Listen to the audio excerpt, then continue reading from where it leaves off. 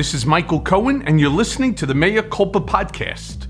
A bombshell dropped in Monday night's January 6th committee hearing when it was revealed that Donald Trump Jr., along with Fox News stars including Sean Hannity and Laura Ingraham, begged White House Chief of Staff Mark Meadows to get the president to make a national address and halt the Capitol riot. According to the records, multiple Fox News hosts knew the president needed to act immediately.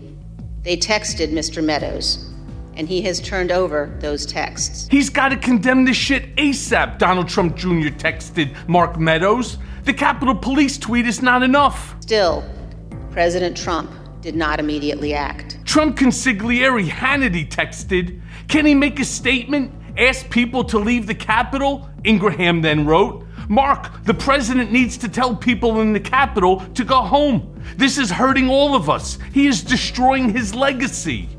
And Fox and Friends' Brian Kilmeade texted, "Please, get him on TV, destroying everything you have accomplished." This week, we got concrete proof that those very Fox News hosts knew the truth, but they still lied to their loyal viewers. The messages were in stark contrast to what the Fox personalities were saying on air. Ingraham, Hannity, and Kilmeade all suggested in the immediate aftermath of the Capitol riot that left-wing activists were responsible for the violence or that America deserved it for subjecting then-President Donald Trump to the Russia investigation. Three of these individuals, Laura Ingraham, Sean Hannity, and Brian Kilmeade, went on Fox News.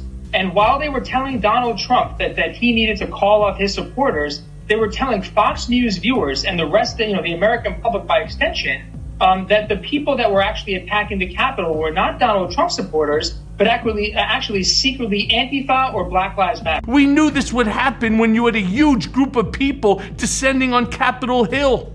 When you have members of the Trump support organizations and Antifa threatening to show up at the same time, Ingraham exclaimed on January 6th. People who can only be described as antithetical to the MAGA movement. Now, there were likely not all Trump supporters, and there are some reports that Antifa sympathizers may have been sprinkled throughout the crowd. I have never seen Trump rally attendees wearing helmets. Black helmets, brown helmets, black backpacks. During his afternoon radio show that afternoon, fucking Sean Hannity agreed with a caller who vehemently insisted that it was Antifa that was behind the mayhem at the Capitol, adding that he had heard these reports that they might even wear MAGA gear, and he didn't know who the people are storming the building. And we had the reports that groups like Antifa, other radical groups, I don't know the names of all of them, that they were there to cause trouble. I want to explain in detail, if I can, what today is about and why people are feeling the way they're feeling, to the extent that I think I can. And this is not something that has happened here. On his primetime show that night, Hannity then said it was possible that it was bad actors from the radical left who infiltrated the mob. We also knew that there's always bad actors that will infiltrate large crowds. I don't care if they're radical left, radical right. I don't know who they are. They're not people I would support. Kilmeade, after saying he did not know Trump supporters that have ever demonstrated violence that I know of in a big situation, then blamed the Russia probe as a key factor in pushing MAGA followers to violence. I just thought the tone, the attitude of defiance played out in the Capitol. The lack of security stunned me. I do not know Trump supporters that have ever demonstrated violence that I know of in a big situation. I think this is a culmination of 4 years of them denying that their president won the election, claiming that the Russians flipped votes. This is 4 years of investigation, 4 years of a very frustrated electorate, 75 million that voted, the Fox and Friends star fumed. They feel that they have not had their day in court, let alone lost in court. They're going to do anything, Raymond, to keep that narrative alive of January 6th, because, I don't know, if Liz Cheney runs out of space in the GOP's big tent. Why isn't Liz Cheney looking into the 500-plus riots that took place in cities all across the country in 2020? The FBI will infiltrate groups, whether it's the mob or Al-Qaeda, and they'll try to be one of them and unwind a plot before it takes place. Right. Do you think maybe, perhaps, and maybe you don't want to give away your series, you find indications that the FBI was actually pushing for this invasion? The latest political charade on Capitol Hill, and that is Nancy Pelosi's January 6th commission. And literally, it has one mission and one mission only. Oh, let's see if we can impeach and smear and slander and Donald Trump one more time, and of course the GOP one more time on national television. And why is it that every other network, if you took January 6th out of their rundown, they'd have a test pattern? This is all exactly. This is all they cover. It's unbelievable. There was certainly a lot of violence that day, but it was not a terrorist attack. It wasn't 9/11. It wasn't the worst thing that ever happened to America. It wasn't an insurrection. The theatrics were intended to produce an emotional reaction. Logic and facts be damned. During the committee hearing, Representative Adam Schiff of California revealed that investigators have also been reviewing text messages that Meadows received from fellow politicians.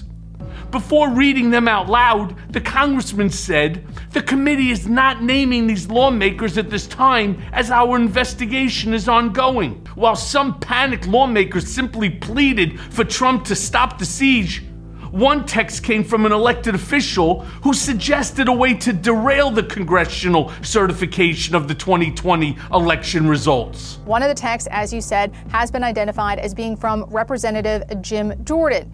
Now, CNN has learned that Jordan forwarded this text to Meadows, laying out a theory about how former Vice President Mike Pence could stop the certification of the 2020 election results.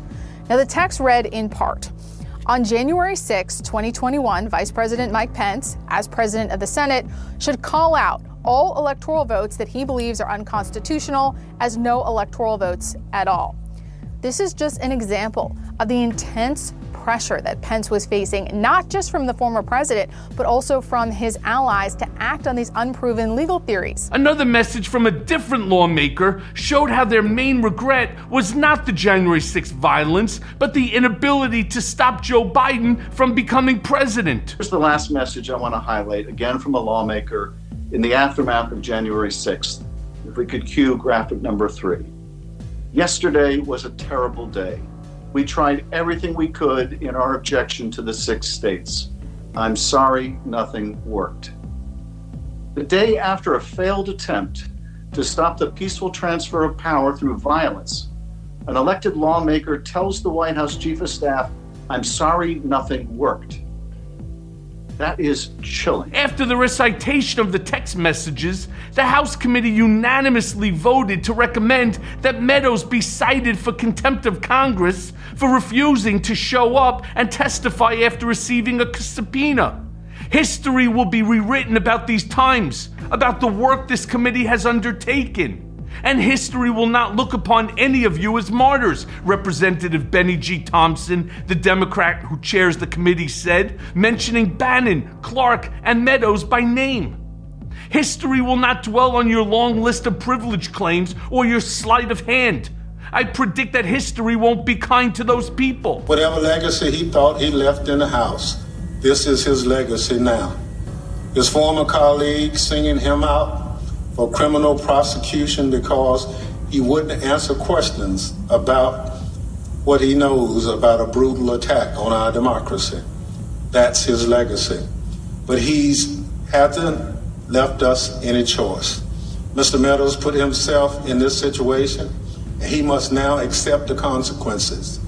So I will support the Select Committee's adoption of this report, recommending the House cite Mark Randall Meadows for contempt of Congress and refer him to the Department of Justice for prosecution. Cheney said Meadows' testimony was necessary to fully understand Trump's extreme dereliction of duty during the insurrection. Mr. Meadows' testimony will bear on another key question before this committee. Did Donald Trump, through action or inaction, corruptly seek to obstruct or impede Congress's official proceedings to count electoral votes? We know that for 187 minutes, President Trump refused to act. And he refused to act when his action was required, it was essential, and it was compelled by his duty, compelled by his oath of office. Indeed, a number of members of the press a number of members of this body, a member of the president's own family, all urged the president take action because they understood that the president of the United States had a responsibility to call off the mob. Hours passed despite this without any action by the president. Fox News immediately went into damage control and locked its star anchors down for 24 hours before allowing Hannity and Ingraham to issue statements.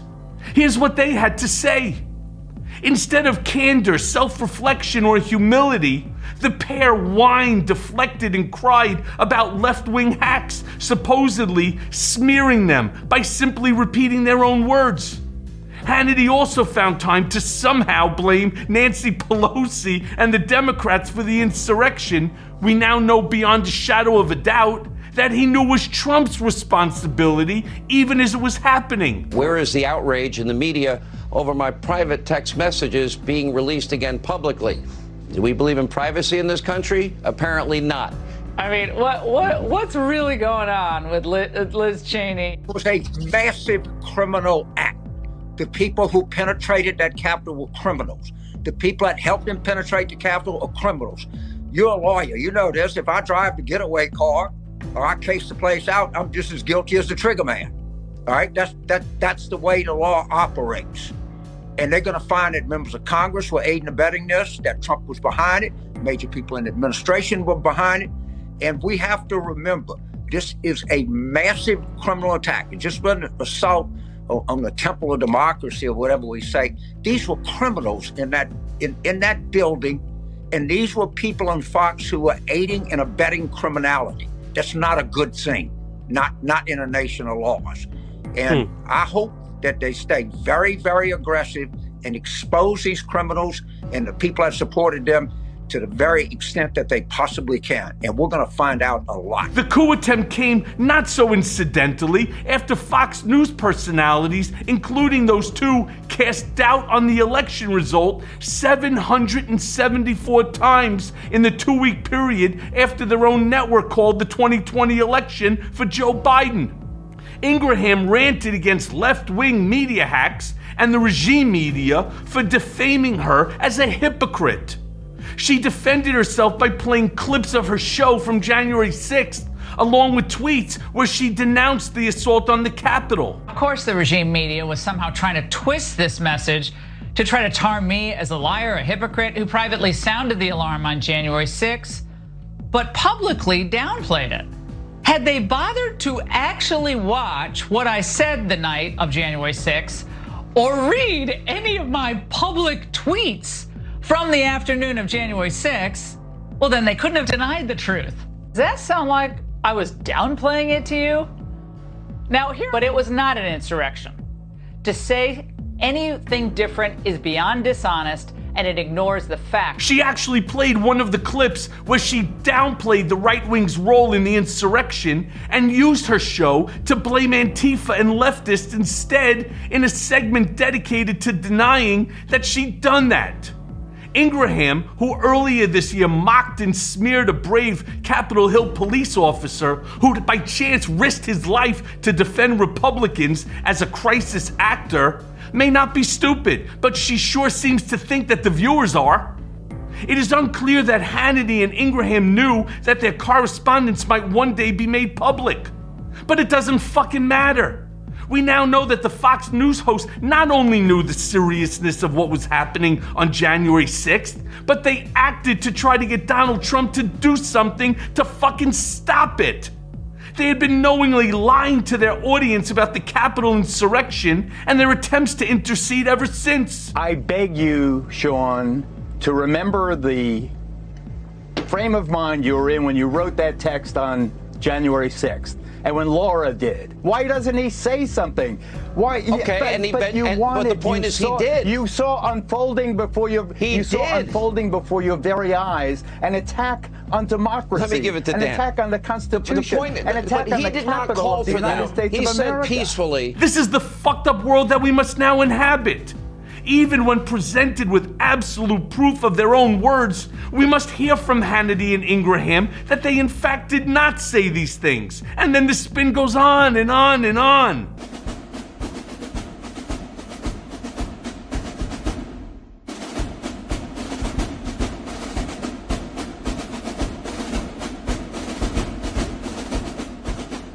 And now for the main event.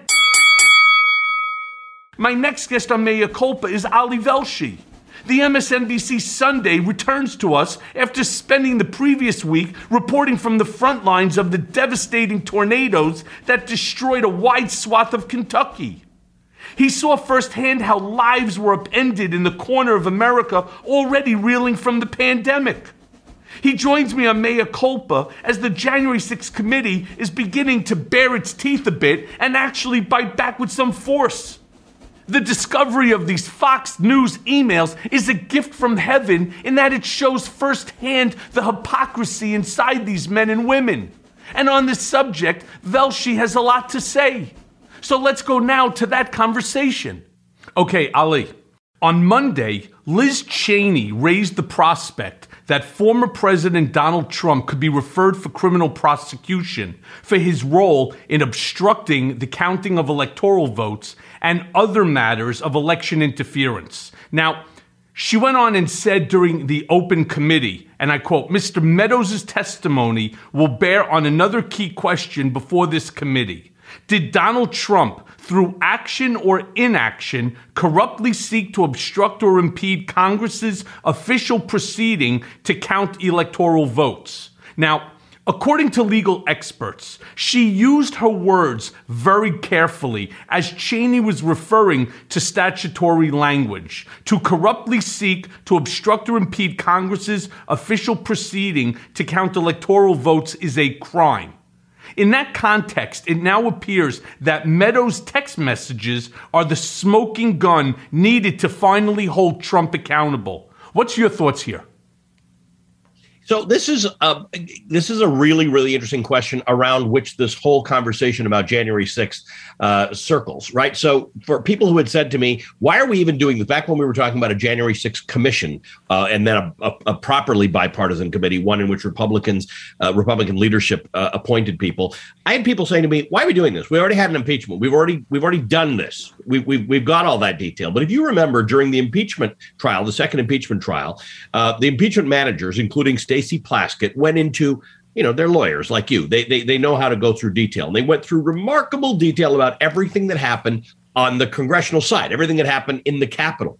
What we don't have, and we're starting to get, is the connective tissue between every minute that occurred at the Capitol and what had happened the day before at the Mayflower Hotel, or with John Eastman or the others in Trump's circle. So yeah, Meadows becomes very central to this operation because a number of the other people who have provided testimony, like Ali Alexander, for instance, or others, have said, this is First Amendment stuff. We were just out there encouraging people to protest, and that's what it was going to be. When in fact, what we're learning is that there are a combination of multi-layered efforts to actually do what Liz Cheney is suggesting, to actually impede the counting of the votes. Now, Michael, you and I have been following politics for a long time. I was definitely not one of those people who knew the relevance of that activity that took place on January 6th, the congressional activity, right? It was until this year, it's been a rubber stamp. It's been something that just happens. Nobody even thinks about it.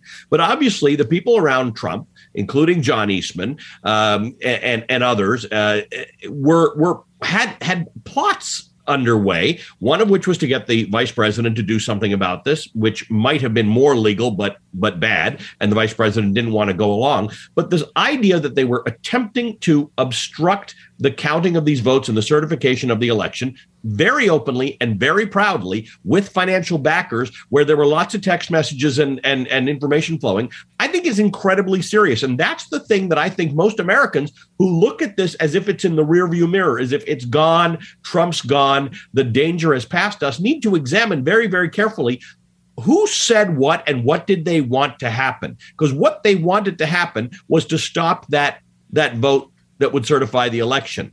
And I've been wondering, like I think a lot of Americans have, what is the consequence to that? If that's true, if that's what they were trying to attempt, there must be consequence to that. You can't simply have an election and then decide you didn't like the outcome of that election because you didn't like the outcome of the election, try and stop it, and then walk away. And that's why what Liz Cheney said is very, very important. I don't think most Americans can answer, what's the consequence if what we think Donald Trump and his cronies were trying to do was actually attempted? Well, one of the things that I've heard is that would, of course, preclude him from another presidential run. Now, I already know, and I've said this on many, many shows on MSNBC, CNN, and the press, Donald Trump is not going to run. But this would certainly put the nail in the proverbial coffin, because he cannot run if, in fact, that you are found guilty of this act. Now, you're right. As lawyers, we always parse words. We use words very, very carefully. In this specific case, Representative Liz Cheney was spot on when she turned around and she talked about through action or inaction. I mean, you're basically talking about day and night, right? I mean, you're talking about complete polar opposites. He could easily say, I didn't know, right? I didn't know. I didn't tell him to do it. It doesn't make a difference. You knew that it was going on. Now, the second he goes ahead and says, no, I didn't, boom, that's where he's fucked. Because at the end of the day, there are enough text messages. I believe this, and I said it, and it got quite a bit of pickup. I believe that Mark Meadows is the dumbest asshole on the Hill. Not only does he talk about it in his book, which is beyond stupid when you want to claim privilege, and are contemplating on taking the fifth, on top of that, he did turn over approximately 9,000 documents. Now, rest assured that I believe that those 9,000 are not the only 9,000.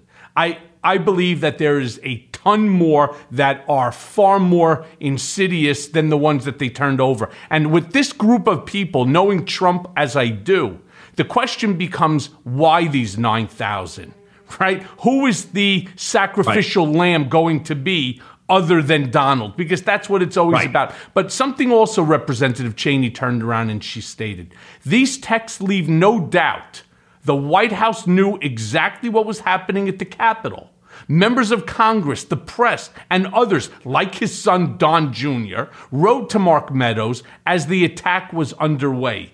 This, to me, is damning. Now, first of all, the way I see it, you really don't even need Mark Meadows. Because remember, when you send a text, you're not sending it to no one. You're sending it to someone else, whether it's another lawmaker, whether it's an outside person, because I know, I believe, I should say, and I'm almost 100% certain, that Meadows was in communication with people outside on the ground during the January 6th insurrection. He was incommunicado with these individuals. All right? That now puts those people in the hot seat. And I believe one yesterday, according to the news, testified before the committee. Dustin Stockton is one. And I believe another, Jennifer Lawrence, is due on the Hill any day now. So what makes it interesting is what was their communications with individuals like Mark Meadows. And ultimately what happens is you take the text message, maybe it's one that he didn't turn over, and it's part of the smoking gun, and it's more than enough to turn around and say, okay, the bullshit stops here, drop the mic, Mark Meadows, face the fucking wall, put your hands behind your back, let's go. And that's what... You remember when Mark Meadows represented a group of members of Congress, a group of people who ran for Congress who argued that the government doesn't listen to people, that they try and make decisions on behalf of the people, that they're not representatives. So the idea that Mark Meadows was in the room where it happened when they were potentially deciding to overturn the will of the people on an entirely different level fascinates me. But to your point about whether this affecting Donald Trump running again. I think you and I share the view that this Donald Trump pretending to run or being the de facto head of the Republican Party is a fantastic grift because he sends out these emails. He makes money off of it. Why complicate that with running for an election, right? Where you can take all this money and keep it for yourself. I will say, you know him better than I do, so I wouldn't contradict what you have to say, but I'm not sure. I think Donald Trump got a lot of votes. I think he has a lot of people who will go to the end of the earth for him, and that has got to be quite intoxicating for anyone. But for somebody like Donald Trump, whom feeds off of that sort of energy, I'm not sure we've seen the back of him. So I think for people who are truly worried about democracy in this country and where it goes, it's not all Donald Trump, because democracy is in peril, and a lot of people we now know are supporting its demise. But Donald Trump is the figurehead for this thing. So the idea that something comes of this that does prevent Donald Trump from running again legally, I think might be much more important than the concern that he's probably not going to run again. But even after that happens, Michael, we haven't dealt with the underlying problem, and that is a Republican Party that is enthralled to Donald Trump, a Republican Party who very deliberately said, we're not going to have our own conservative policies. Our policy is Donald Trump. And too many of them have still not said, we're breaking these ties. So Donald Trump continues with each passing day to wreck the Republican Party. A lot of my viewers are not, they're Democrats, but no country is healthy with one political party and another one entirely crumbling. Democrats have their own issues and they're fighting them out, but that's the way it should be. Republicans, Joe Walsh likes to say it's not a civil war in the Republican Party. The war is over. Yeah, and it's really scary too. But Representative Cheney, when she was talking about going back to those two words, right? Action and inaction. What she was referring to was 18 U.S.C. 1512, which is a statute. It's a felony if, in fact, that you are convicted of that. Now, I'm not sure that this has ever been decided. If it was, I think someone had said it was like in the early 1800s. Here we go again, like with Mark Meadows, the first, a person to be held in contempt of Congress. Make the fucking example. And this is now in the hands, once again, of the DOJ. It's in the hands of Merrick Garland. I hate the fact that I have to be so critical of our Attorney General. Because in all fairness to Merrick Garland, and I think it's important on mea culpa that, we be fair to everybody here, he walked into a shit show simply because he was preceding someone who was the most corrupt attorney general in the history of this country, weaponized by an autocratic monarch, dictator, ideologue, Donald J. Trump. And now he wants to take the exact opposite, go to the far extreme. One was just beyond corrupt, and he wants to show that he's not being partisan, which is what your attorney general is supposed to be. I'm all for that. Where's the special counsel? That's the decision that you're supposed to do. Automatically refer it. Let a special counsel now decide this. But we can't wait. This is my point, Ali. We cannot wait. You know why? Because Trump is going to run the clock. That's why I keep bringing it up. I think you're very right. And justice done properly is slow, unfortunately. Not when you me. Not when you me. I was going to say, because we went through 4 years where we saw things going at a particular speed because Donald Trump actually referred to the Department of Justice as his Department of Justice, his Attorney General. And the day Merrick Garland was nominated, Joe Biden said, he is not my Attorney General. He is the Attorney General of the United States of America, and it is the Department of Justice. Now, when we go back to old-fashioned ways in which justice works, in order to be seen as free from politics, it does sometimes move slowly. And you are a remarkable exception to that. And there have been exceptions, and many of them were under the Trump administration. So what does Merrick Garland do? Because anything he does that looks anything like his predecessor will be deemed political and thereby delegitimized. This January 6th committee, which is bipartisan, does have two Republicans on it, although they are sullied by their own party. there's every attempt to delegitimize it, as opposed to doing what you are suggesting, get to the bottom of what actually happened and prosecute it. And I don't know, Michael, I don't know in this world, in 2021, as we come to an end, how you're supposed to square that circle, how you deal with the fact that the Department of Justice was circling the drain of the toilet. And that's a big, big, big problem for Americans when you do not trust your Department of Justice, where you think your Supreme Court is politicized. And Donald Trump caused a lot of that, right? He caused the distrust of the Department of Justice. He caused the distrust of the voting system. How do you fix it without worsening it the way Donald Trump did? And that's where I think Merrick Garland is caught here. How does he not look like he is Joe Biden's attorney general, that he doesn't have a dog in this hunt, that he just wants the pursuit of justice? Appoint a special counsel. That's what he should be doing right now, immediately. You got to give a lot of credit going back to, 18 USC 1512, the statute that we've been talking about, because the decision came very quickly by Judge, what was his name again? By Judge Dabney Friedrich. And he just ruled, the counting of electoral votes, the business it was engaged in when Trump and all these supporters and these insurrectionists decided to overrun the Capitol, qualifies as an official proceeding under the statute. And it's the same 1512 statute that they've now brought as charges against more than 200 of these insurrectionists that attacked the Capitol. But, Ali, moving on, the two great scandals of our modern political era are, of course, Watergate and now the January 6th insurrection. With Watergate, you obviously had a GOP willing to hold their own president accountable. This is obviously not the case now.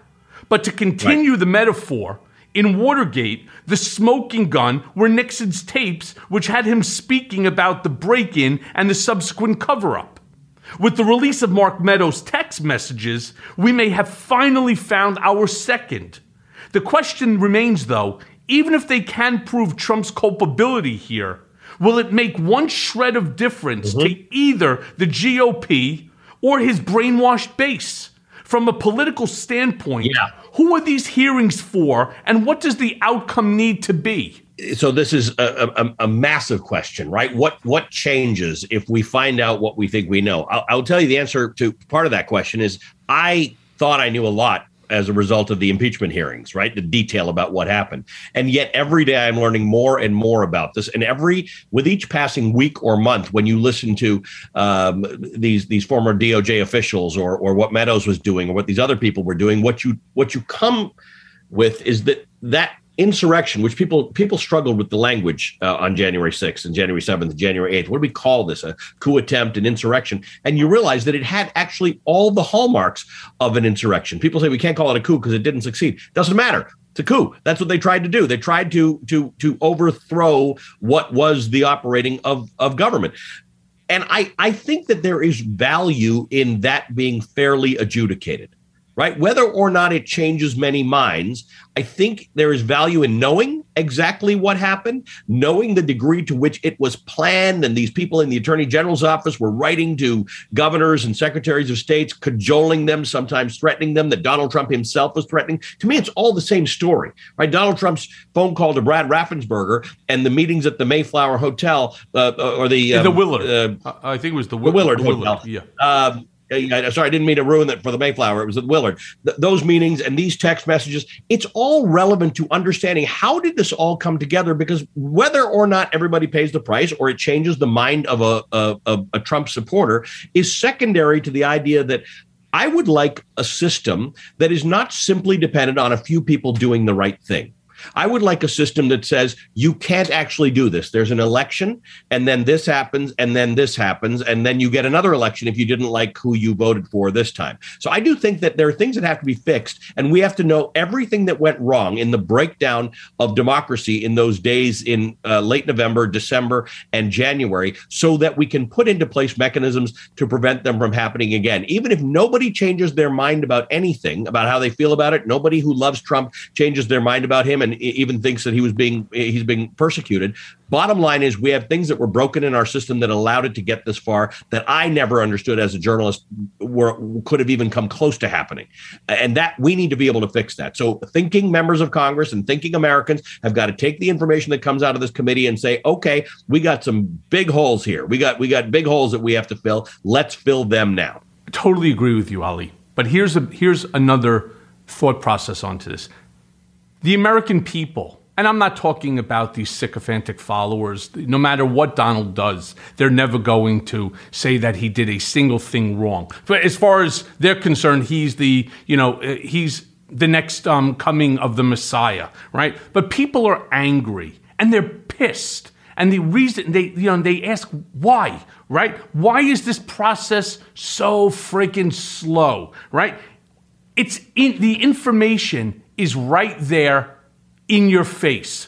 Let me just point you to, for example, there was an article in Newsweek that talked about the PowerPoint presentation, right, by Mark Meadows that was handed over to the panel, looking over, obviously, January 6th, the riot. And while it's not an equivalent to the Watergate smoking gun tapes, though I don't understand why not, right? They bear a lot of similar characteristics. They're similar in nature. And that's, of course, taking the words from a former Watergate prosecutor by the name of Jill Wine-Banks, right? And of course, she's talking about it's a 38-page PowerPoint presentation. And unbelievable. Why I turn around and I refer again to this 38 PowerPoint presentation as it's in your frickin' face. It's entitled Election Fraud, Foreign Interference, and Options for January 6th. Now, why not just turn around and say instead how to overthrow an election and take over, or how to make Donald Trump our Führer, right? It's as stupid as that. You see, what Meadows, who, again, I have to repeat it. He's the dumbest asshole on the Hill. The fact that he would even name this something, why don't you just name it Exhibit B, right? Why don't you just say Exhibit, O for overthrow, election fraud, foreign interference, and options for January 6th. He thought he was being clever and all Washingtonian. You're being a fucking moron, right? And now it's in the hands of the House Select Committee that's going to turn around and throw your dumbass in prison because you're a fool. So it's the 38-page, the way that he named it, his book, his futzing around with them. Oh, we're going to come in, we're going to speak. We're not coming in, we are coming in, we're not coming in. I don't know whether or not he is a death wish, but at some point in time, it's insulting, Ali. It's insulting to you, to me, to our listeners on both MSNBC side, on the Mea Culpa side, to all Americans. It's insulting. Why? Because it's right in your face. They're actually, there's nobody there that can turn around and say to me that this 38 PowerPoint presentation doesn't involve the president. Let's even say, let's even keep the president out of this one, the former president. Let's just turn around and talk about Meadows. Hey, pal, you were involved in this. According to 1512, it's a felony. You're going to prison, asshole. Plain and simple. Right. So either tell us what your boss knew or we'll just deal with what you knew. Remember that Mark Meadows is not a chief of staff in the model of prior chief of staffs who were generally speaking so powerful and influential that it's conceivable that they were making presentations and discussing things not with the president for whom they worked because they controlled a lot of stuff. In this case with Donald Trump, what we learned after chief of staff is that Donald Trump is his own chief of staff, which means Meadows was not likely doing this in a vacuum. It's not likely that Meadows had the authority or the power to do things like this in a vacuum, which leads one to the conclusion that Donald Trump must have been involved in this or must have known about this. But again, that's what the legal process is for, right? They can try and depose him. We can get information. What did Donald Trump know? When did he know it? And to Liz Cheney's point, did he by action or inaction? And that's an important point, because if we've got all this evidence that people were texting everybody around him to say, this is going on, you got to call off these people. Journalists at Fox texting Meadows to tell him to call these people off. What's the likelihood no one told Donald Trump that? What's the likelihood that something happens at Fox News where they're talking about Donald Trump or what he should or shouldn't do, and that message didn't get to Donald Trump? I think you would argue zero. So What did he know it was happening? Because the implication is that he knew what was going on and he was sort of okay with it, right? It was working. It was what he wanted. He wanted people to disrupt this. And you know what? If it got a little violent, it got a little violent. But in the end, they needed to disrupt January 6th. I think that narrative has to be spelled out once again by this committee. What he did or did not do, which led to the insurrection that could have actually led to the overturning of democracy. And Michael, it sounds like the sky is falling when people talk like this, but I am actually fearful about the demise of democracy in this country because we have watched it happen in other countries where democracy was very healthy up until the moment that it wasn't. And that's what I worry about, that if we just treat this as rearview mirror, we don't really care. Donald Trump's gone. He was a blowhard. That is misunderstanding what the threat to democracy is right now, the sustaining threat with Donald Trump and his people, the threat where the Republican Party does not want to take this on and does not want to start saying, hey, we're conservatives. We have actual real values that we want to debate with Democrats. That's not who they are right now. So I'd like democracy back. And part of the ability to do that is to get to the bottom of January 6th in great detail. Right. And that's why I keep saying Merrick Garland has to start acting. But let's not forget that Cheney said other texts were sent in real time about the events as they were unfolding. And I quote, "These text messages leave no doubt." That's a strong comment to come from Representative Cheney. The White House knew exactly what was happening here at the Capitol. One text Mr. Meadows received said, and I quote, "We are under siege here at the Capitol." Now, it goes on, right? And Cheney then continued, and these are the ones that I say are so in your face that I'm not sure what else needs to be said in order to prove that he was aware. Donald Trump Jr. texted again and again, urging action by the president, quoting, "We need an Oval Office address. He has to lead now. It has gone too far and gotten out of hand," end quote. But hours passed, no action, right? So you're going to really tell me that Don Jr., the namesake of the president himself, needs Mark Meadows to pass daddy a message? And then there were some others that said, "Sorry, I tried, but I can't do it." That to me sounds just like Ivanka, "Sorry, Sally." Right. It's Ivanka, right? And then there are others. There's dozens and dozens, but rest assured, it's happening, right? The man lives by the television set, and that's by his own admission.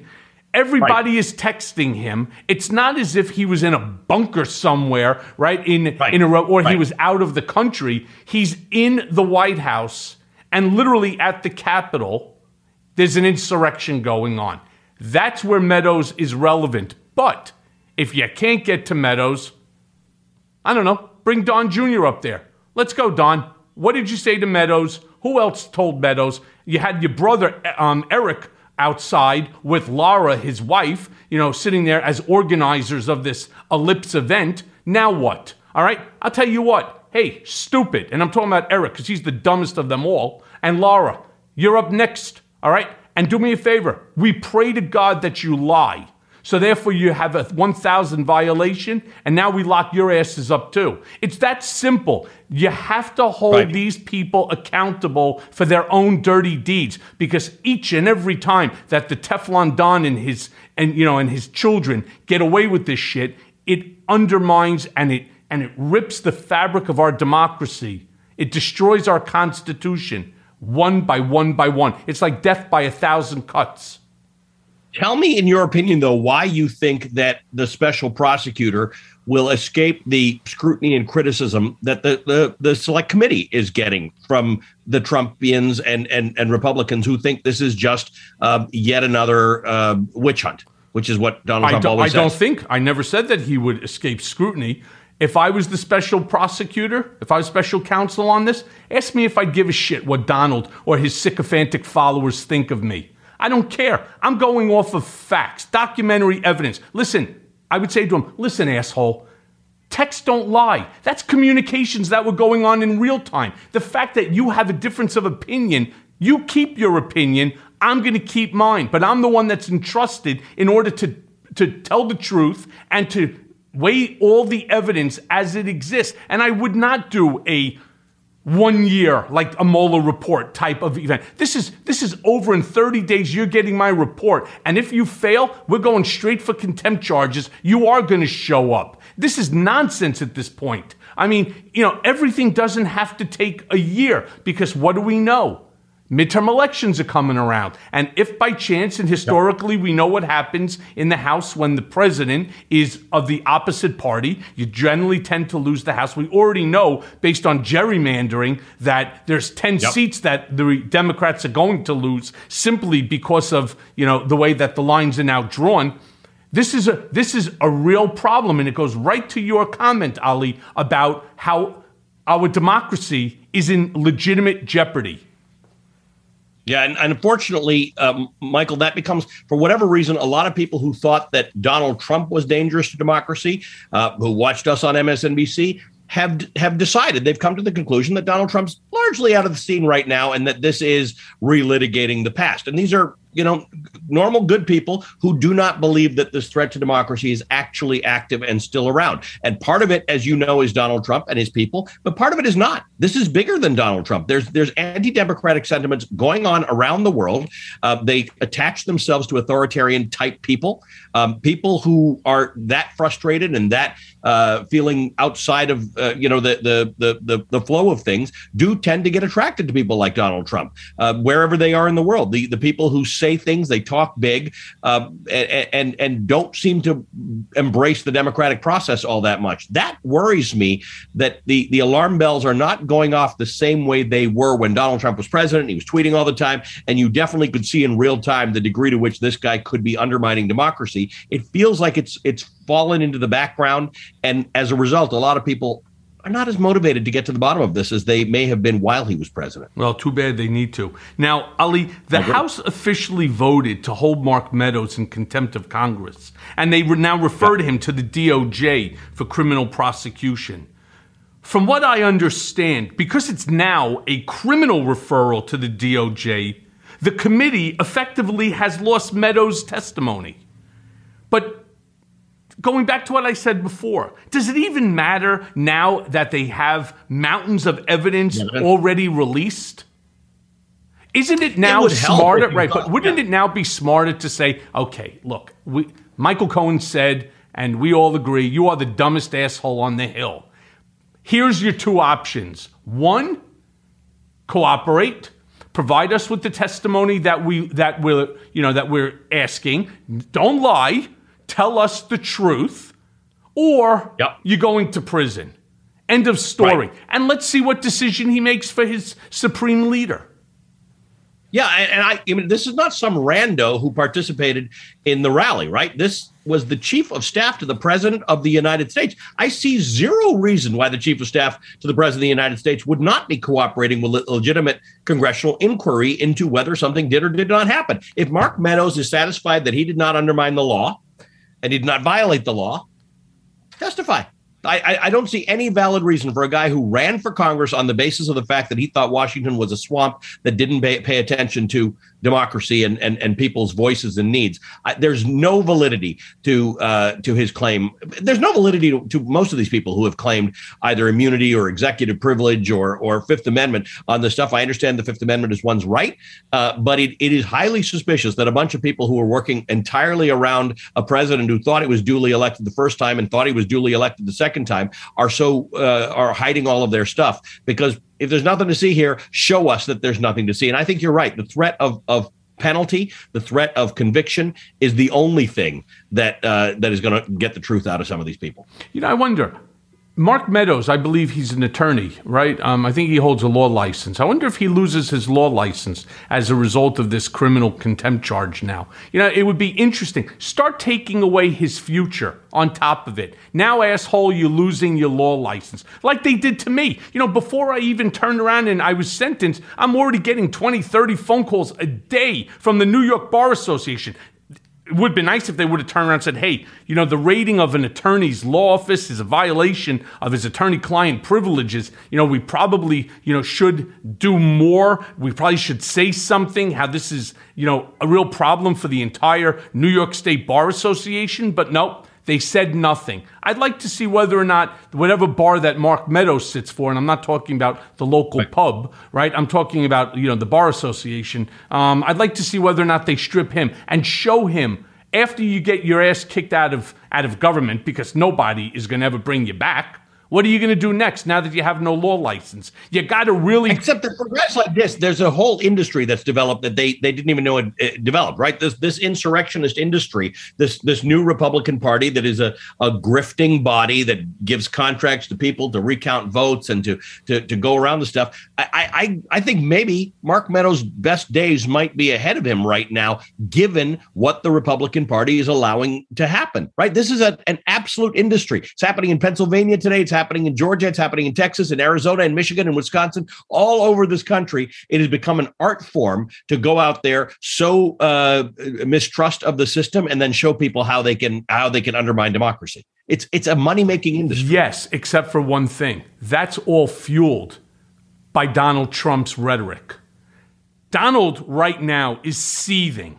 I know him better than Mark Meadows. I know him better than anybody. I know him better than his own kids. All right, because I really fully understand him and I have no emotional attachment. So I'm telling you, he's seething right now that Meadows, number one, wrote the book, which opened up a shit can for him. Number two, first turned over 9,000 documents, which are now causing him all sorts of mishigas, right? A lot of headaches and so on. He's not going to be helpful. Right now, he needs Mark Meadows. The second he doesn't need him, Mark who? That's what's going to happen. Right. But speaking about something else, on CNN, California Representative Eric Swalwell said that the House Select Committee could ultimately find that former President Donald Trump was criminally liable for those people who were hurt during the attack on the U.S. Capitol. All of this is being pieced together from what Meadows' text messages, which paint a portrait of not just what Trump did, but what he didn't do. Right back to our action and inaction. The idea being his inaction was at best a dereliction of duty and at worst criminal negligence. What grounds do you see for another criminal referral in this? Look, I think they're, the way that things like investigations go is you start with some little fish and you work your way up. And as they work their way up, they've gone from randos who showed up at a rally who really probably weren't intending to be involved in anything violent and got caught up in the whole thing, all the way up. And they've cut some deals with some of these people in which they're not prosecuted. And some people are very upset with that. They're saying everybody who participated in this thing should have the book thrown at them. But they are working like a methodical investigation their way up the chain. And now we're up to, it's worth saying, Mark Meadows was the chief of staff. This is a very, very, very, very, very big deal that he is now in those crosshairs and that we're getting up to something where he's got evidence. I think the book thing is about the strangest thing I've ever seen. Why, when you know that you're going to be in the crosshairs of an investigation like this, would you bother to write a book and introduce as potential evidence what you have kept back, what proof you have, what documentation you might have? I think the whole thing's very, very, very, very weird. And I hope he's got good legal advice about somebody who told him, wow, this book's going to be a great idea.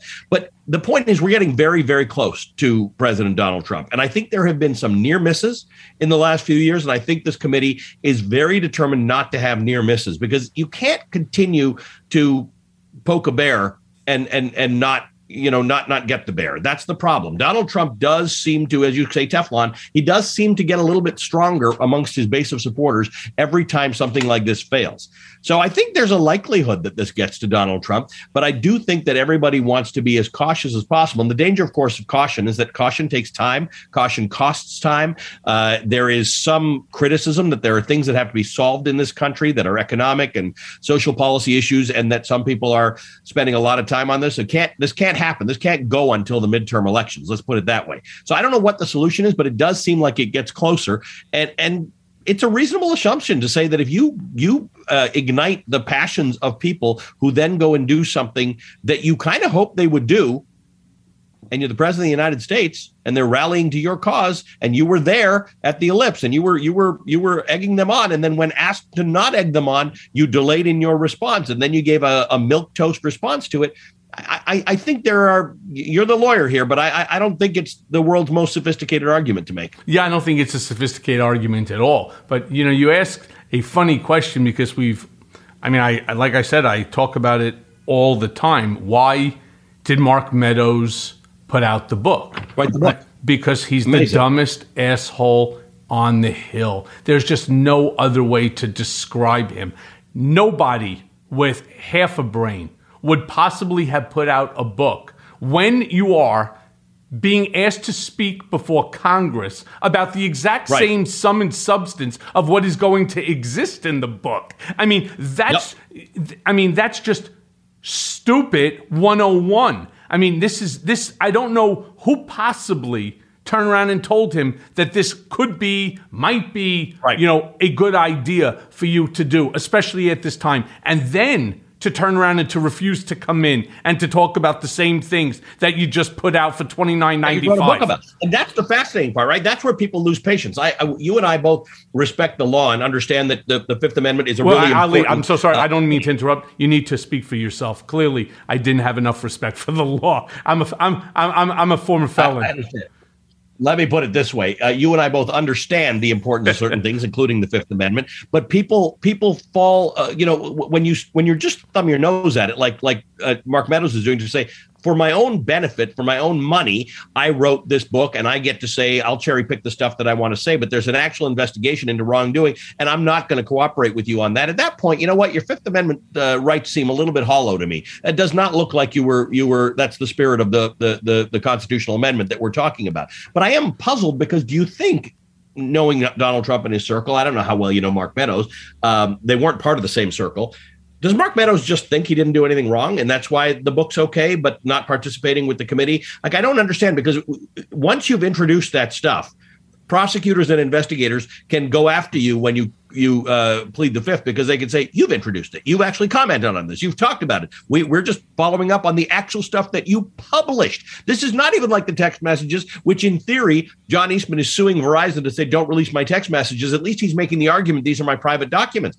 Mark Meadows published a book with the details about this stuff. It's fascinating to me. I don't understand it. I assume talking to you, you'd sit there and say, I'm a lawyer, I get this.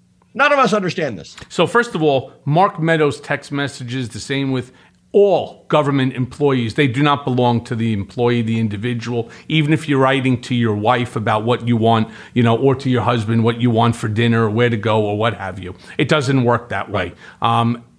That email, that text message, that communication belongs to the people and not to them individually. One of the other things that you said also is that you see Trump's base is staying solid and growing. And so I disagree with that, Ali. I actually see his base decreasing. And I think they're decreasing because at some point in time, other than the diehards who are like Mark Meadows, and this kind of answers that question as well. Why is Mark Meadows doing what he's doing? Does he think that he's actually right? And so the answer is no. He knows what he's doing is wrong, but he is so clouded in his head, like on drugs with the cult of Trumpism. Everybody that's around Trump believes that they are mini Trumps. They're like little mini bots, right? And they think that the way he behaves, that they can behave. I know because I was guilty of the exact same shit. And I said it to Congressman Elijah Cummings when I stood before the House Oversight Committee and said, I know what you're doing and it's not going to work. I know the playbook that you're trying to run because I wrote it. It didn't work out well for me and it's not going to work out for you. Well, there goes another prediction that I was right on, because who was I speaking to? The dumbest asshole on the Hill when I said it to him. And Jim Jordan, another one. They think that they're little mini Donalds, and it's not going to end well for any of them. And these text messages really are much more significant than what people know or believe. And as more people go before the committee and testify, like this Dustin Stockton, like this young lady Jennifer Lawrence, like a half a dozen others, including some of the insurrectionists themselves that were involved in the organization of the Ellipse rally. they're going to spill the beans, because now it's, I don't really want to go to jail. I don't really want to go to prison, right? Why am I the one when I did it because they told me to do it? And you're going to see this over and over and over. But you don't need, and this is the part again that is infuriating, you don't need 10, 15, 20 people to say the same thing. 1, 2 is enough. You don't need to kill 10 people to be a murderer. 1, 2 is more than enough, right? So just moving on for a second, Ali, because we all get excited when we hear talk of criminal prosecution for Trump. But the fact remains, and this is what we were just talking about, that the Attorney General Merrick Garland has been reticent to go after Trump in any meaningful way. Do you see part of this investigation process being the gathering of the evidence so that Merrick Garland must act? That's what I'm seeing right now, that they're looking to create like a thesaurus or a Webster, Encyclopedia Britannica of documents, evidence, and so on, so that Merrick Garland, it's basically 1,000 pounds of documents that either Merrick Garland, you bring the indictment, or we drop these books on your head. Right. So I think you might be onto something there. I think that the impeachment trial, the second impeachment trial, was the narrative, right? It was this is what actually went down. For people who, saw it in a rush and didn't know what was going on, they really laid it out. But what they were short of then was any testimony from the inside, right? Anybody who was involved in it. Now you're getting some version of testimony from the inside, people who are around it. And as you say, these text messages, I think politically, as you've seen, Joe Biden has stayed fairly far from this thing, right? He's had certain options in here, and he hasn't done that. I think Joe Biden truly believes and wants to be seen as somebody who is not directing Merrick Garland about what to do with respect to Donald Trump. And I think Merrick Garland is probably waiting out this process to the extent that it seems fair for him to do so. In other words, they're continuing to subpoena people. They're continuing to ask for these criminal referrals. They're continuing to do the things that they can do. And at some point, they will run out of things that they can do, right? They'll either come up against enough people who are stonewalling, not be able to get enough information, at which point it becomes imperative that Merrick Garland act. And I, in my opinion, maybe I'm just being charitable, I'm thinking that that's what's happening. Merrick Garland and the Department of Justice are keeping their powder dry until the moment they don't need to. But in the moment, for each day that the Department of Justice doesn't do something, this committee does seem to be getting more documentation and more evidence. And for each day that Donald Trump tries to prevent his documents from going over to this committee, he seems to lose every time in court, even with judges, who are Trump judges. So the bottom line is this is still moving toward a resolution in which we will have lots and lots of detail about who knew what and when. What we know is what happened, right? We need the who knew what and when. And it does seem like it's moving toward that conclusion. I think that as long as the January 6th committee has not cried uncle yet, Merrick Garland is probably standing back. If they do, or they say we have gotten as much information as we can get, but now we're stonewalled, have at it. I think you might see a change of tune from the Justice Department. Well, then let me ask you this. There's one voice that has all but disappeared from the conversation, and that's the scumbag slob Bill Barr. Why has he not been subpoenaed by this committee? Every day I wake up and I wait to see Bill Barr, subpoenaed by January 6th committee. And every day I'm disappointed because, again, I personally think he's a scumbag. Now, surely he has information, damning information about Trump's plans, or he wouldn't have resigned in the first place. Do you believe that the committee will ultimately seek his testimony? And do you think Bill Barr will comply? I think if I were writing a book on Bill Barr, the title of the book would be Why. Everything about Bill Barr would be why, right? Why, as a guy who was generally speaking respected and a lot of people didn't know who he was. Why did he apply for the job with Donald Trump when that letter that he sent? Why did he decide to ruin his reputation? What reputation he had in being Trump's attorney general and continuing to fall for that? And then why did he bail right at the last minute? I think there's a lot here about Bill Barr that remains to be answered. But I think part of the issue is that there were people yet closer to Donald Trump in the final moments of what turned into be an insurrection. I think what you're going to hear from Bill Barr is the idea that I've heard this talk, but I wasn't involved in any kind of planning. Now we're finding out that there were senior Department of Justice officials who were not only threatening the governors and the secretaries of state, but the idea that they had a plan to get rid of the acting head of the Department of Justice, along with, with Trump, to seat somebody who was not qualified for that job. That's really what an insurrection is. I mean, if you look up coup in the dictionary, it's what these guys were trying to do. So I think there's information to be had from Bill Barr. I'm less worried about it because of everything you've been saying for the last hour. Look at the detail that we now have. From a legal perspective, it's quite fulfilling. So at this point, it's what people do about it. We're not casting about now. We know much more than we knew a few months ago. Every week we know more, and it's devastating. It's devastating. But these guys really did try and overthrow. Yes, but Ali, we don't need more. That's the point of the frustration. Correct. I'm with you. That you have, that I have, that our listeners have. There comes a point in time, enough is enough. Yeah. Right? Right? There is enough. It's super saturation at this point. For every drop that goes in, it's spilling over. But I'm intellectually interested in some of the stuff that comes out to understand the depths and the degree to which this polluted the Department of Justice and the executive branch. So I think there's still learning to be had about how we put in safeguards so that this doesn't happen again. But I agree with you. As far as culpability and what was planned, everybody has given some version ultimately of the same story. Yeah, we were planning this. Yeah, what actually happened was kind of what their dream was to happen. It just didn't succeed. It didn't go far enough. The idea that it went too far is entirely unbelievable. It's implausible given the information that we have. Hence why you're a scholar and I am not. I'm just the average guy now on the street that wants to see justice.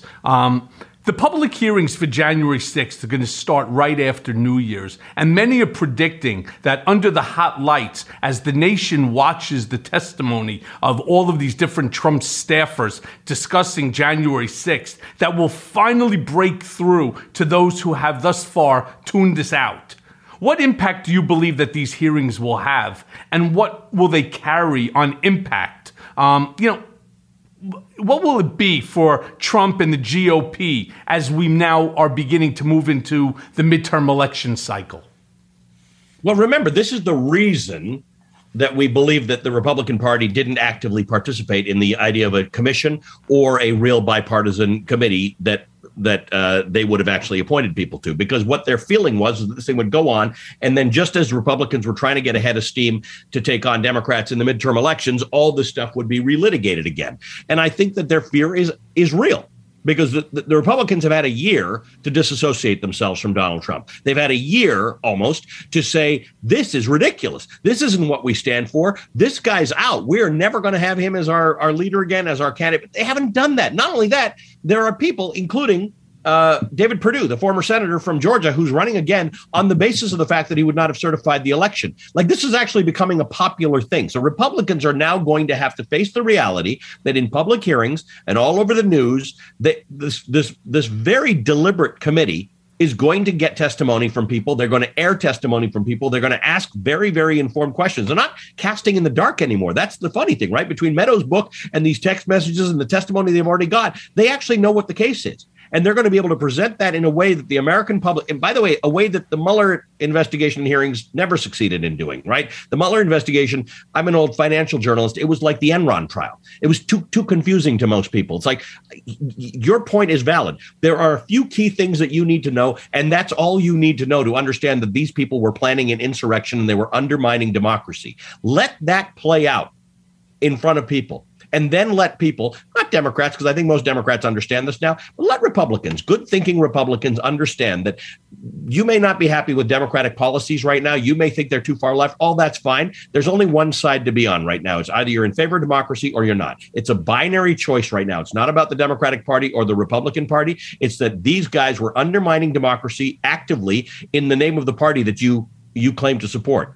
Now is your time to leave. Now form another party. I don't care. I don't need everybody to become left of center. I don't need any of that stuff. I would like good debate. But Republicans have got to hear that this stuff was as bad as people said it was.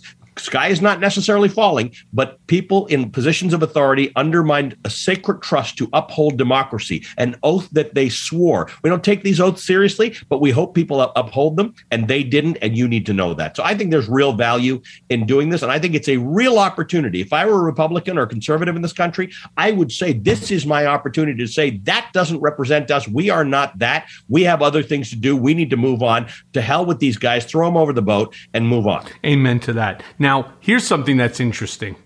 The revelation that both Sean Hannity and Laura Ingraham, and it is pronounced Ingraham, I spoke to the Marcellus brothers yesterday, Midas Touch, they had her brother on who said it was Ingraham, and the fact that Laura is actually a neo-Nazi, texted Meadows to tell the president to stop the violence and call off the protesters is an absolutely interesting development, in my opinion. First and foremost, it's a confirmation from the propaganda arm of the GOP that the insurrection actually happened. Hannity is now up in arms, and he and Ingram's communications were released, calling it a smear campaign. How does this affect them with their MAGA viewers, and what are the optics for them in sending those messages? So I don't know much about Laura Ingraham. I didn't even know about the pronunciation of her name. So I don't know what her connections are or sympathies, where they lie. But I don't know. I think they're in a weird world, right?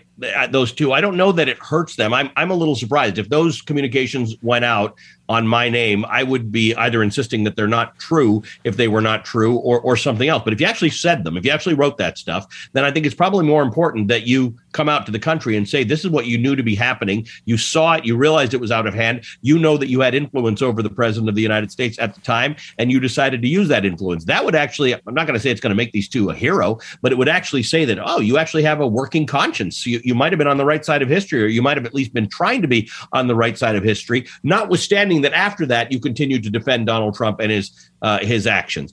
I don't think anything hurts them. Look at what's happening at Fox News. People are leaving because they realize that those people control the narrative at Fox News. For all the discussion that we've had over the last few years about Fox changing and the Sons doing things differently than Rupert Murdoch and Roger Ailes, they're feeding this beast. So I don't think for Sean and Laura that this fundamentally hurts them. Look at their numbers. I mean, people really listen to what they say. And I just think if I had that kind of sway over a group of Americans who was very, very frustrated about what was going on, I would use that power for good. I would say, I hear you. I get you. I can empathize with your concerns. They're valid. Let's figure out a real way to solve these problems, as opposed to just inflame people into violence and anti-democratic behavior. That's not going to solve any of their viewers' problems, and I wish their viewers understood that. The problem is that is their viewers. And the reason that Sean and Laura are up in arms and so, upset about the release of these text messages is because if their viewers do now feel that Sean is a turncoat or Laura's a turncoat, and then they start contacting Fox and telling Fox or stopping to watch the shows, all of a sudden what happens? Now they're fired. Sean makes like $30 million a year. I don't even know what Laura makes, but Sean's making $30 a year. He didn't give a shit about democracy. He doesn't care about whether or not a police officer or officers or people were killed. What the hell? This is playing to the audience, and their audience is exactly the people who don't want to hear that he was telling them to call off the insurrection. Their audience wants the insurrection. They wanted to see people get hurt. They wanted to see the taking of the Capitol. This is all about money for both of them. There's another way, right? There's another way. There's a way of saying to people who are that audience, I get it. I get what you're mad about. There's all sorts of reasons why people in America should be mad right now. Be mad at the right people. Do that the right way. Working against your own interests by suppressing democracy was never going to be the answer.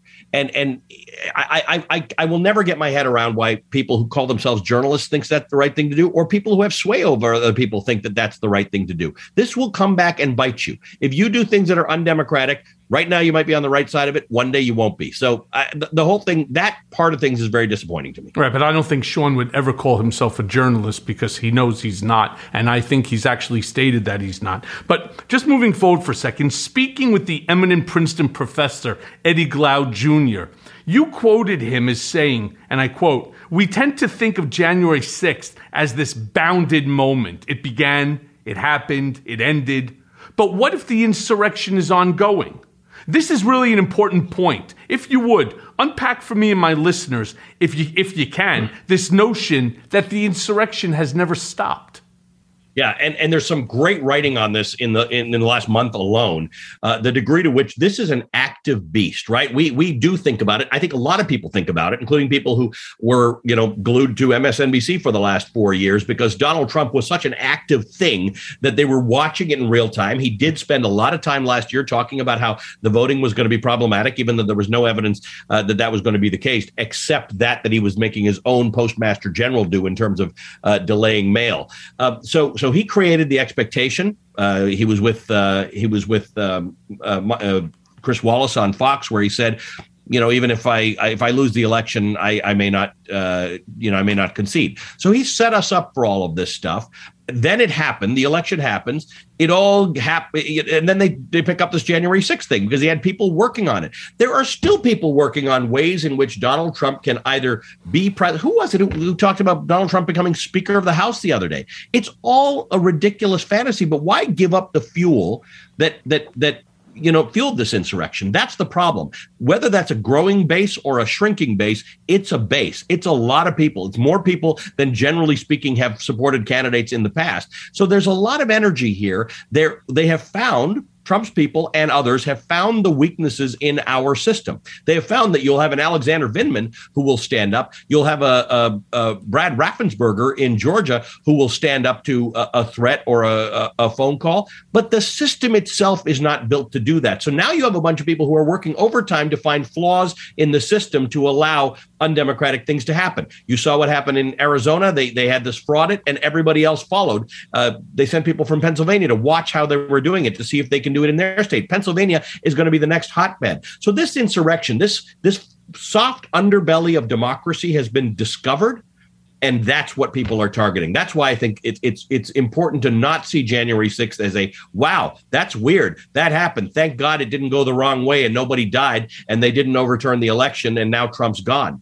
To think about it that way, Eddie makes that point, is just flawed, because what it does is it takes down your alarms. It takes down your defenses. You don't think you have to be alert to this anymore. We have to be more alert to it now, because the only thing that's going to happen next time, Michael, is it's going to be done smarter. Someone's not going to make the stupid mistakes they made this time. There are a lot of stupid mistakes that they made leading up to and after January 6th, including possibly the writing of Mark Meadows' book.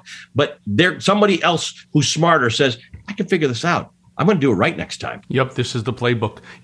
Ali, as we're now finishing up the hour in the conversation, I have one last question for you. And it's obvious on a totally different topic, because I know that you were in Kentucky recently, and you were doing your reporting. So I want to talk about, for just one quick second, the tornadoes in Kentucky.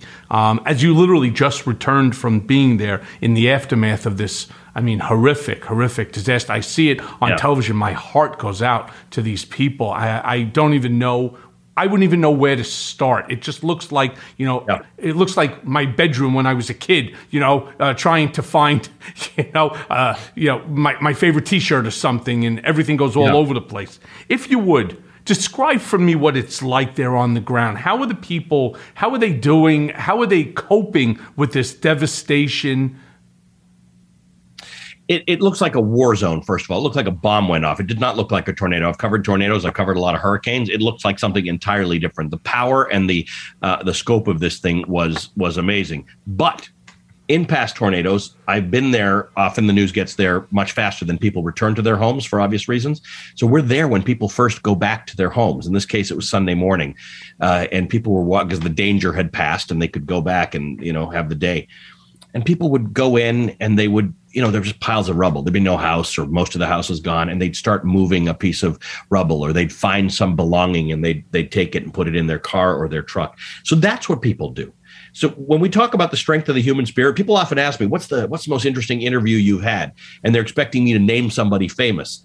But it's not. It's always people like that. I spent my day just interviewing people, talking to people, and they are the best interviews because they are the manifestation of the strength of the human spirit. They go back, almost all is lost, except they have their lives, and they're very grateful for that, and they're going to clean up, and they're going to rebuild. And they say it, and most times they do rebuild, by the way. Sometimes it's overwhelming, and sometimes you lose too much. But that's what the human mind does. They say, we will fix this. We will come back. And that's what I saw people doing. So the loss of life is tragic. The scale of it, the devastation is unbelievable. I had conversations with a lot of elected people, Democrats and Republicans, for one time in 5 years. There was no politics in the discussion, which was amazing. But people are strong. And that's what I witnessed on Sunday and on Monday, just watching people be strong, go back into their ruined lives and say, I will rebuild. So, Michael, because you've had some tough times, I just think it's a lesson to all of us that where we have our breath, we will rebuild. Yeah, and God bless them. I'll tell you, it's, like I said, I watch it on television, and my heart just breaks for each and every one of them. I could care less political affiliation, whether you're a Trump supporter or not. Right. My heart goes out to each and every one of them, and Ali, let me thank you for joining me again on Mea Culpa. Fascinating conversation, and always appreciate you and your wisdom. My friend, thank you for having me again. See you soon. And now for today's Mea Culpa. In reading these texts from Hannity and Ingraham, we have for the first time tangible proof how Fox's marquee personalities knowingly fucking lied to their audience about the January 6th insurrection. On most occasions, the right has enough of the propaganda machine to create and disseminate their own reality. Trump and his cohort's motto should be, if you say something loud enough, it will eventually become the truth. That's what happened with January 6th. The whitewash of what happened started almost immediately. The fact that later that night, after imploring the president to tell the rioters to go home, Ingraham was busy blaming Antifa and leftist crisis actors. Under no circumstances could Trump be made to look bad. By exposing such duplicity, the committee is also building a picture of the cowardice, the dishonesty, and for-profit propagandizing by media personalities and Republican lawmakers bought into Trump's personality cult, which shored up the twice impeached president during multiple assaults on the Constitution while he was in office. The same Make America Great Again industrial complex is now powering Trump's preparations for a new presidential run, which could threaten American political traditions even more seriously in 2024. With this in mind, the committee is uncovering not only Trump's transgressions in a historic purge against bedrock American political values, but evidence of his enduring power in the Republican Party and among his compliant, propagandistic conservative media enablers.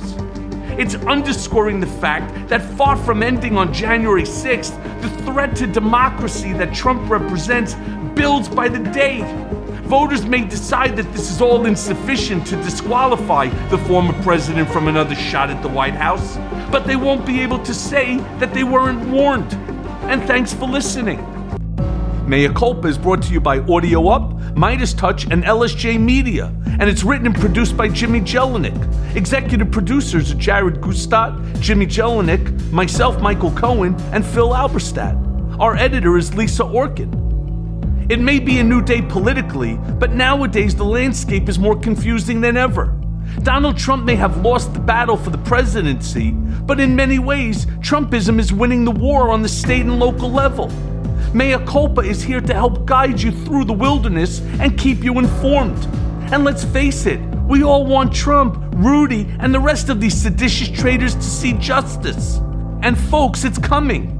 So stay tuned as I guide you through the twists and turns of the criminal process that will ultimately see them behind bars.